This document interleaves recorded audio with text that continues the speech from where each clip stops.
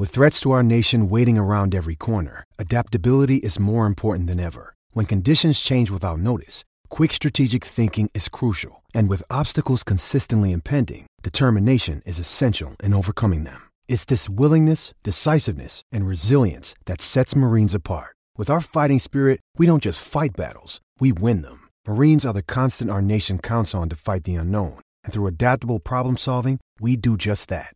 Learn more at marines.com. Another day is here, and you're ready for it. What to wear? Check. Breakfast, lunch, and dinner? Check. Planning for what's next and how to save for it? That's where Bank of America can help. For your financial to-dos, Bank of America has experts ready to help get you closer to your goals. Get started at one of our local financial centers or 24/7 in our mobile banking app. Find a location near you at bankofamerica.com/talktous. What would you like the power to do? Mobile banking requires downloading the app and is only available for select devices. Message and data rates may apply. Bank of America N.A., member FDIC.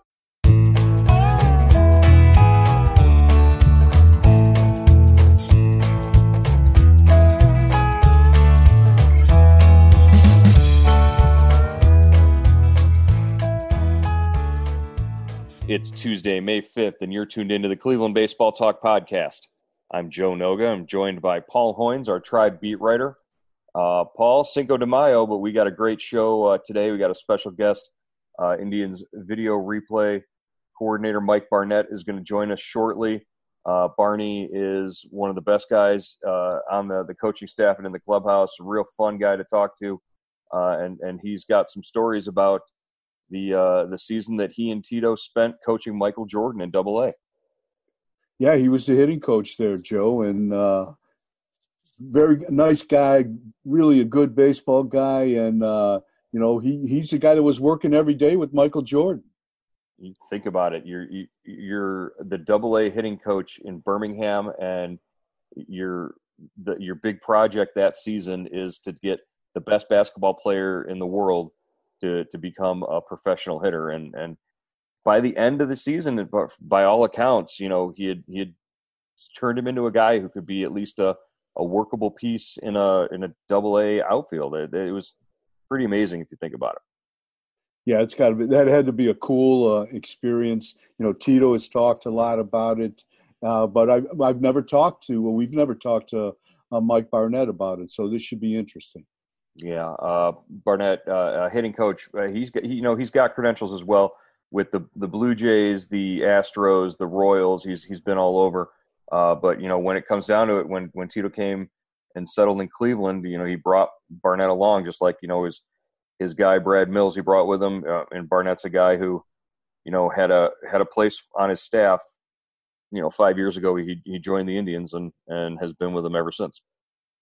Yeah, definitely. He's the replay guy, and he's going to have to be a little faster this year, Joe, if they ever get the season started, because the replay, the time limit on the replays have been whittled from 30 seconds to 20. So you're going to have to make some quick calls. All right. Well, we'll talk with Indians replay coordinator Mike Barnett as our special guest when we come back. All right, our guest today is in his 5th year as the Indians replay coordinator. He's a longtime hitting instructor with the Blue Jays, the Royals, Astros, and White Sox. And he was with Terry Francona back in 1994 when Michael Jordan played Double-A baseball for the Birmingham Barons. Mike Barnett, welcome to the show. Barney, good to talk to you. Good to see you. At least it looks like you guys are doing well. Where are you hanging out during the quarantine? Hi, Joe. Hoynesy. I'm in Knoxville, Tennessee, and been nice. The weather's been fantastic for the most part. Supposed to get some rain today, but it's been a different time of year for sure. I've never experienced anything like this. Barney, it's supposed to snow here Friday and Saturday over the weekend. So you're not missing anything weather-wise. Well, that's for sure. It's a good excuse to stay in during the weekend, get cozy, and watch this documentary series that's been going on ESPN on Sunday nights. The Jordan documentary, The Last Dance, is really sort of taking a grip over the whole country every week. And coming up this weekend is sort of the big one for you and for Tito. It's where they get into the whole 1994 season and Jordan's sort of foray into Double-A.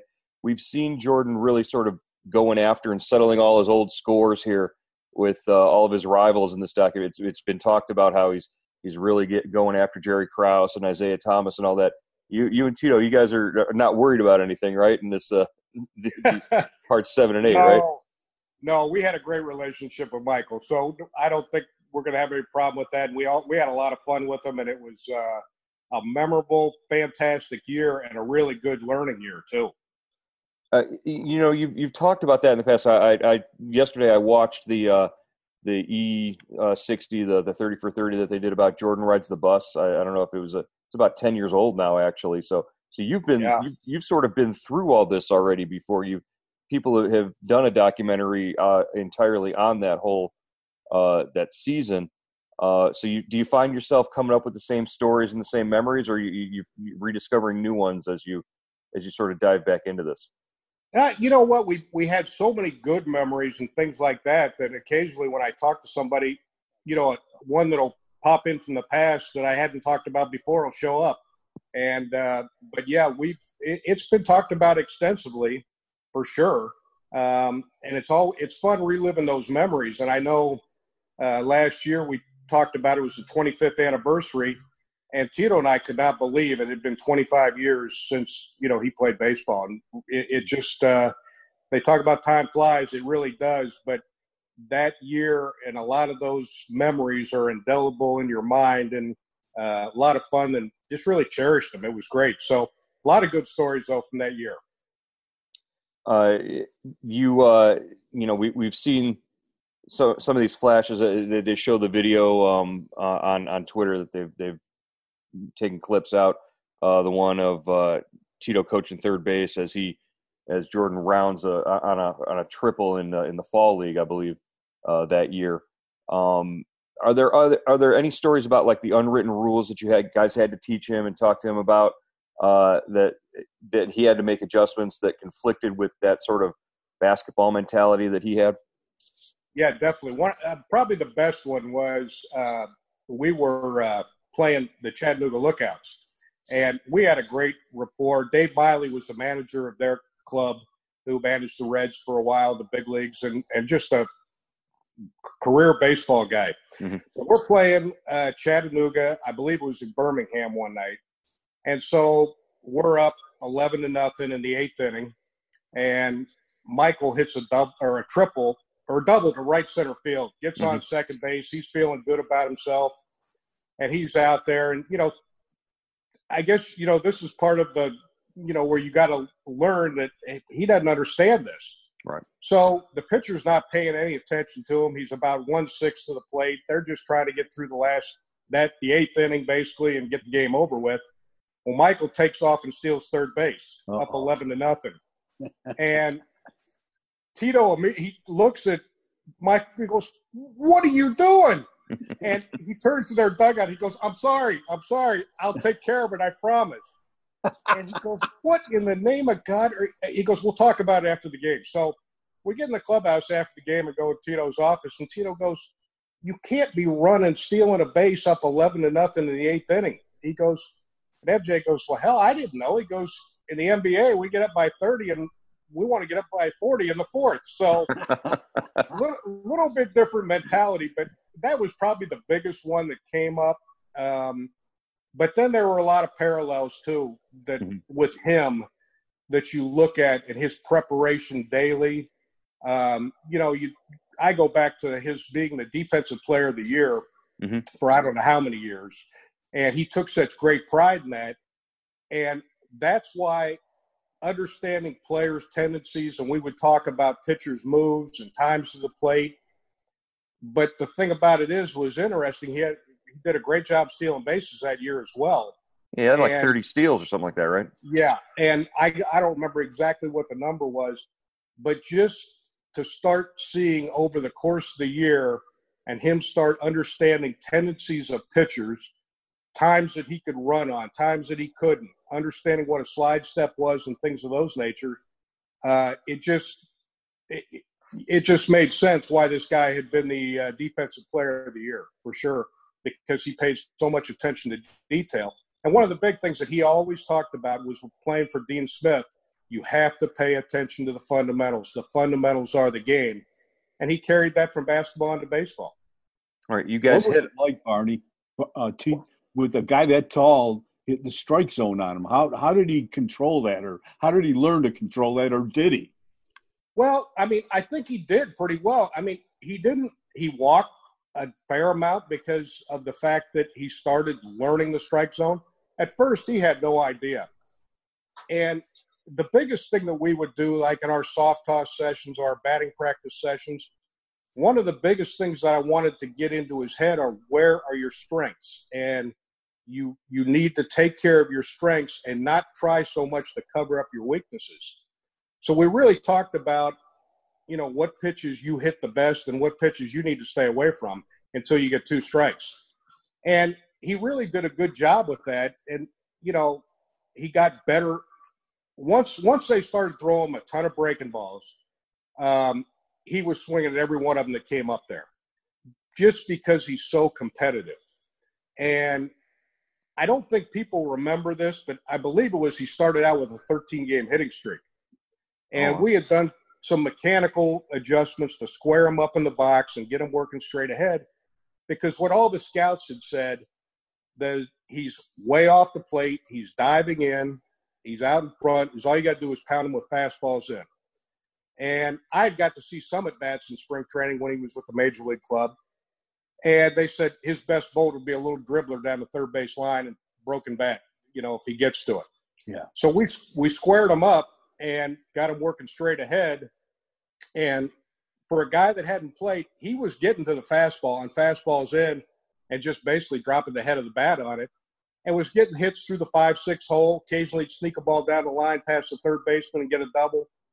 And, that went on for about 2 weeks, and every night I'm sitting there coaching first base going, when's it going to happen? Yeah. And it finally did, because everybody around the league had the same scouting report. Well, he had adjusted there, but now the breaking balls started coming into play, and this goes back to the understanding the strike zone and things like that. We would go out every day after doing our cage work, and then we'd go out and take extra batting practice, and then we'd hit off the breaking ball machine on the field every day at home. And the biggest thing that I did was try to set it up on hanging breaking balls. This is the ones that you can attack. Then occasionally I'd set it up on sharper ones that I go, now these are the ones you have to lay off of, and you've got to start understanding the shapes of breaking balls and where they're hangers. And you've got to take advantage of the hangers because you're not going to hit the good ones. So I think conversely, he started adjusting, and his eye at the plate got better. And it seems like it's a natural progression. Dealing with players in the minor leagues that are coming up, you'll see that, well, this guy can hit a fastball, but he can't hit a breaking ball to save his life. Mm-hmm. And you kind of go through some of these same progressions, and it takes younger players who have experience, is all they've done is play baseball. It would take some guys 1.5 to 2 years to get through this process, because it would be like, finally they're going, okay, in the game, I'm recognizing the hanger, but I can't pull the trigger on it. I said, just keep going. At least you're recognizing what a hanger is now, and you're making better decisions. And then eventually you start able to pull the trigger on hanging breaking balls and take advantage of them. And he made that adjustment in probably about 1.5 months period of time, where it got much better. Whereas a lot of guys, it took 1.5, 2 years to get better. Wow. Do you think coming in as a 30-year-old, who an professional athlete, but 30 years old as opposed to 22, 23, 24, which is what you see normally at AA, made him better, more equipped to make those adjustments quickly like that? Yeah, I think the thing that he was able to do, I mean, the game obviously got fast on him, mm-hmm. but I think that through playing, major college basketball at North Carolina and with the Bulls and championship runs and everything like that, he knew ways to slow himself down, and he knew how to pull himself back and understood what he needed to do, but he couldn't always do it. But I think that was a definite plus for him, that he had been in situations where mentally he knew he had to slow the game down. And it for sure helped him being 30 and having that experience behind him. Wow. Did you guys did bunting and using his speed and his athleticism ever enter into the equation? It really did, and that's another thing that we ended up working a lot on. And he was able to get a few bunt base hits. And the way that I presented it to him was, hey, some nights you're just not going to feel good timing wise. You're going to face a guy that's got a really good breaking ball or something of that nature, and you got to find a way because you can fly, and if you can get on base, whether it be via the walk or a bunt for a base hit, you're giving our team a chance to win because you got a chance to maybe, even without swinging the bat, you may get a walk and a bunt base hit one night and score 2 runs and we win 5-4. And I said, that's huge. And so he goes, well, so that's kind of like the NBA where if my jumper's not falling, I got to find a way to get a layup. And I said, perfect analogy. And I said, so you've got to use this tool. We've got to work on it. It's not easy. But I said it'll be something that will benefit you down the road, and it did. And we also talked about the fact that, he was initially more of a pull guy. But I said the thing that's going to help you is if you can bunt for a base hit, you're going to draw the third baseman in because he's going to have to respect that in your speed. And I said now it's going to open up more holes in the 5-6 hole or down the line. And it was fun because once you explained it to him, he got it. It made perfect sense to him. So in that sense, that was not hard to get the point across. It was just harder executing it sometimes. Is it fun to sort of sit back and see with the documentary being on every week now and sort of all these stories coming out, and just like you said before we got on here, how it's been 25 years since that season took place, for you to sit back and remember where you were or what was going on at those times. And I personally, I love seeing the videos of a fresh Tito Francona coaching in Double-A. It's just different now from what we're used to seeing. Yeah, it is funny, and I think back of those days and I go, God, what happened to you, Tito? But I look back at it, and it's so much fun to go back down that memory lane because you look at what transpired after that.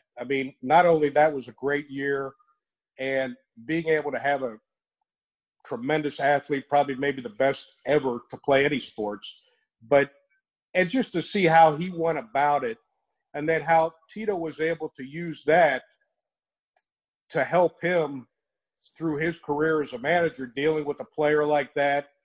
And that was the thing that was good, is really Michael was closer to our age, the coaching staff, to Tito, myself, and Kirk Champion than he was to the other players on the club. So we spent a lot of time together and talked about things like that, talked about makeup of players, talked about the makeup of a team and what was a good teammate and things of those nature. So it's fun to go back down memory lane, but then you look at the success, especially that Tito's had through his whole career, and I think it was a tremendous benefit to all of us for sure. Barney, was there ever any question in your mind about just how serious he was? When you first heard he's going to try to play baseball, and is this just a guy, a superstar on a lark here, or was he deadly serious? No, he was deadly serious. And, of course, going into spring training, I didn't know what to expect. I didn't know how he would be, but he was fantastic. And I think, when he would deal with the media or sometimes people away, he would be a little bit almost standoffish kind of. But then when he would get with us, he was fantastic. We had so much fun. People don't realize how fun-loving this guy is, and he likes to have fun. And I think that's why he and Tito blended in so well. They got it. We're here to win. And when it comes 7:05 at night, we're out there to, beat your brains in. Yeah. But you got to have fun during the day, but you got to work during the day. It was just such a tremendous blend. And I didn't know what to expect of how he was going to be and everything like that. But he was deadly serious about it, being the best baseball player that he could be. And if he wasn't, he'd show up at the ballpark at 4:00 and, maybe take batting practice, play the game. He was there early at probably noon, 1:00 every day. We would do our cage work. We would watch film. We would go out for extra batting practice. We'd hit off the breaking ball machine. We'd have regular batting practice. and then get ready and play the game. Then after the game every night, that's when we would talk about the at-bats. And that was probably one of the most memorable things is I would watch it every night, how he would deal with the media, and very professional, whether he had a good night or he had a horrible night. He may have had a night where 0 for 4 with 3 punch-outs, and it was a really tough night, but he would deal with the media so professionally. Then we had a little cage that we had, and our clubhouse guy would put 6 Bud Light tall boys in there. And after he got done with the media, he'd come in, and we never drank. We'd maybe finish 1 each, but we'd talk about the at-bats that night. But you could see how the game had brought him to his knees certain nights. I mean, he knew it was tough. And everybody goes, well, how did he deal with the failure of that? And I said, well, the biggest thing is we would talk about that night, what things went through his mind and what we needed to start working on for the next day. And the biggest thing after we'd sit there and talk for 10 or 15 minutes is we'd go back to hitting. And to me, I just kind of attributed that was his way of turning the page on that day. And some nights it was good nights. And we would dwell on the positives and things like that. Let's get it better for tomorrow. But if it was a tough night, that was his way to turn the page going into the next day, because we would hit and we'd start working on the things that we wanted to get done the next day.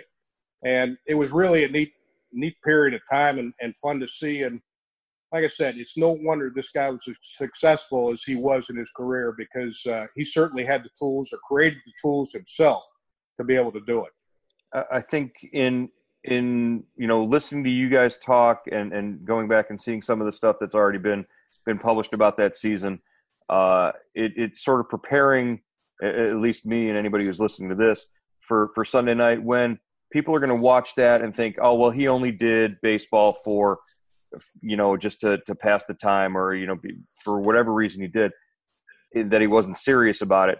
You guys, you paint the picture, and you really do sort of let people know that, yeah, he really worked hard at this, and you guys were sort of there to steward him through that and be there as he really did dedicate himself for that year to getting better at baseball. Well, the funny thing is, you hear the old term like, oh, this guy will hit till his hands bleed. MJ did it every day.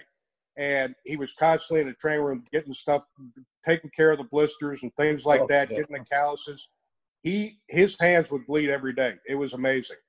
And so to put that kind of dedication and time in, he was deadly serious about it. It had to be interesting. You look up one night and Charles Barkley's in your clubhouse. That's got to be something different. It's just for the experience of having him there for that year. Yeah, and Charles was a blast to be around too. And imagine that. Again, I think what you see Charles, how fun-loving he is and open in the public and everything like that. MJ, it would appear, is more reserved and things like that.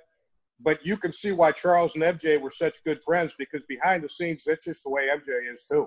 And, we had a lot of interesting people come through for sure. And it was fun, and it was exciting. You're playing in front of packed house every night for 142 games, and that made it a special, special year. And just the competition factor with him, I mean, I've just never seen a competitor like him. Never have before, and I don't think I ever will see anybody like that again. Did any opposing pitchers, kind of take liberties with him, Barney, kind of throw inside, or just kind of, maybe mess with him a little bit? Oh, yeah. I think a few guys, have that mean streak in them and stuff like that. And it was basically like, you're coming here, and jumping into my world. And you know what? You're going to learn what my world's like, because you're trying to take, food off my family's table. So, yeah, there were guys that did that. And, I think a lot of guys didn't want to give up a hit to him and stuff like that. But I think as the year went on, I think guys respected him around the league because of the way that he played the game, whether it be good or bad. He always ran balls out. Again, a big thing that Tito's about. And I don't think MJ would ever, not do that anyway. But again, I think players respected him as the year went on, and less of that started to happen. It wasn't like, well, I'm going to, buzz Michael Jordan or anything like that. He became a guy that was just another prospect trying to get to the big leagues. All right. Well, certainly the insights that you're able to provide here with us have been really great. Just to sort of listen to about this. Again, a unique season, one like you've probably never seen and never will see again. But transition into this upcoming or possible season in 2020, another one that would be unlike anybody has ever seen before. How are you staying prepared, staying ready for the eventual callback and when they get things started here in 2020 with the Indians? Well, we've had a ton of Zoom calls, obviously, with the coaching staff and the front office, and also with the players as well, which has been great. It's great to see their faces and everything like that. And really, it's now kind of starting to shift into a mode of, okay, this is what it may look like. What's it going to be like playing in front of no fans? And, getting guys prepared for that. And I think we're going to have, a lot of probably conference calls, Zoom calls to get guys prepared for that. And just openly discuss that there's going to be times where this may not be a lot of fun. It may not be comfortable what we're used to have happening. And basically, how are we going to head this off initially to when we get to that point to continue to keep each other moving and pushing in the right direction? And as Tito talks about, how are we going to do this from here till we get to a spring training situation or till we get to the actual opening day? How are we going to do this better than the other 29 teams out there? And I think that's pretty much the focus where we're at right now. Now it's just a matter of trying to put together all the plans as to how we're going to do it. With how is your role going to be different or under maybe more scrutiny this year with all the changes because of the Astros and the Red Sox controversies in the offseason? Well, I don't think as far as that role is for me is going to change any, because we respected the way the game is and the way it should be played, and we didn't have any part in that. So from that, it's going to be pretty much the same. The only real big difference is they've cut the challenges down from you've got 30 seconds to decide to now it's 20 seconds to decide. Yeah. Mm-hmm. So it basically comes down to, it's going to have to be a pretty egregious call to get it overturned, and you're going to have to make a quick decision and see it. It's not one that you're going to have to be able to spend a lot of time on. So that'll be a little bit of a difference. And then the other part of it is going to be, instead of doing all the advanced stuff on opposition pitching, this year I'm going to do more of the overall prep on the club and more or less relay all that stuff to Tito and prep him for a series basically on. And one thing we want to talk about, there's a lot of analytics and numbers out there, but how's the club coming in that we're playing, how they've been in the last 10 days. And that's something I think you can lose a little bit in the analytics. And so it's going to be, without being at the other team's actual games, but watching it on video, listening to their announcers, paying a little bit more attention to that detail so we have a little bit better of a snapshot as to where that club is that we're playing right now. How much do you normally rely on listening to that audio feed from the other team's announcers? Can you mine sort of nuggets about hitters or pitchers out of what they're saying? Well, without it, now when I was doing the advance on the pitching, it's more or less just watching the guy pitch and doing everything like that. You didn't really listen to the announcers. But in this realm, it's going to be a little bit different because a guy may be coming off a hamstring injury, and you may be able to get some input into, okay, this guy's third in the league in stolen bases, but the last 10 days, this guy hasn't run once. Mm-hmm. And sometimes the announcers will tip off the fact as to how this guy's hamstring is coming along, how certain guys have been performing as of late. You may get a situation, you always go over who's hot, who's cold. Well, you may get a guy that is 2 for his last 22, but all of a sudden you're watching and you're hearing the announcer saying, this guy's run into a period of bad luck because he is scorching the baseball. Mm-hmm. And, you go, well, you can't really say, well, this guy's struggling 2 for 22 because he's swinging the bat great. Swearing him up. So just some of those things, I think it's going to be important to listen to. I think a lot of even listen to the radio pregame shows. You may be able to pick up stuff that hopefully I can throw out there that'll be able to help Tito, make decisions in games and understand better where this club is at that we're playing at the current time. Barney, what plan do you like? I mean, we've heard so many different ones. Playing in Arizona. Now playing in big league parks, dividing 3 10-team divisions, or staying into the traditional divisions, and mostly playing in your own park and in your own division to kind of reduce travel. What do you think about that? Well, I think the one that I've heard the best, and the thing that I think it's good is, because we're all in Arizona, it kind of takes the baseball interest from the Central and the Eastern time zone out of being able to watch live baseball.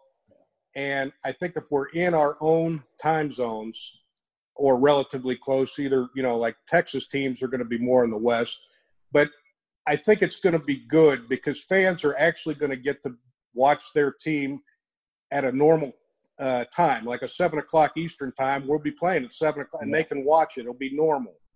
And I just think that, and actually playing in your own ballpark, even though fans won't be allowed in, I think that they'll get and have more interest. I think they'll be able to read your stories, and they know that the team's right down the street. They'll watch the game on TV. I think it's a great plan doing it that way. Spring training, I would rather probably have it in Arizona because I think we can get more done and be more efficient with stuff and probably play outside competition. Yeah. But I think the 3 10-team divisions, as crazy it is, throwing a little bit of a different wrench in, you got the National League, the American League mixed in together. You look at all of those divisions, there's still a lot of great rivalries in there. And sure. I think it'll be – and they've talked about expanding the playoffs from maybe 10 to 14 teams. I think it would be an exciting year. It's not something being a purist, that I would want to see happen as we go back into 2021. But for this year and creating interest, I think it would be fantastic. Yeah, definitely a lot of different possibilities. Did you stay up last night and watch the Korean baseball opening day? No, 1 o'clock. That was a little bit late for me. Well, I got to ask, because we've been around and seen around and seen you on the road and whatnot. What's it like going on the road with Tito? Do you guys take care of each other? Do you have fun with each other? Do you sleep on the plane with sort of one eye open because you don't know what's coming? Yeah, definitely. Because on the plane, I'll be sound asleep, tired, and he starts pelting me with grapes, and we start throwing grapes back and forth. And he's done. I can't get any sleep on the plane anymore because who knows what he may throw a cheeseburger at me. So, yeah, we're constantly going back and forth, and it's a lot of fun. But really, that's a little bit of time to relax, unwind, have fun. But usually the day-to-day is, hey, let's get up, and we're going to the ballpark at 11:30 and prepare for the game, and let's go at it. And it's funny that people don't understand or haven't been with him. He'll talk every day about, okay, what time do you want to go to the park tomorrow? And it'll be, let's say, he'll say, well, let's go to 11:30. Well, you better be down there waiting in the hotel lobby at 11 o'clock because he's antsy. He wants to get there. He wants to prepare. And it happened to Brian Sweeney when we were in Puerto Rico because Tito said, well, let's go to 11:30, and it's 11:15. And, Tito goes, call Sweeney and says if he wants to go, he better go. And so he learned about the 30-minute rule in a hurry. It's like the Lombardi rule, right? Yeah. Yeah. And he's going to hammer me no matter what. So, well, no special haircuts or anything like that you got to worry about now that you're in quarantine, right? Yeah, well, that's one thing he would love to do is cut my hair. And while I'm asleep on the plane, he'll take a big chunk out of it. And he's tried. That's why I can't go to sleep on the plane anymore. Oh, man. Well, hopefully, we'll be back to playing something that feels a little more regular and a little more normal once we get back on the field and we're back around you guys.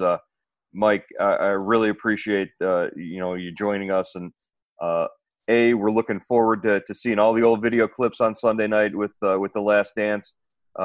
certainly exciting to see you guys there, but then even more so just to get back on the field and get out there with you guys and being around the team.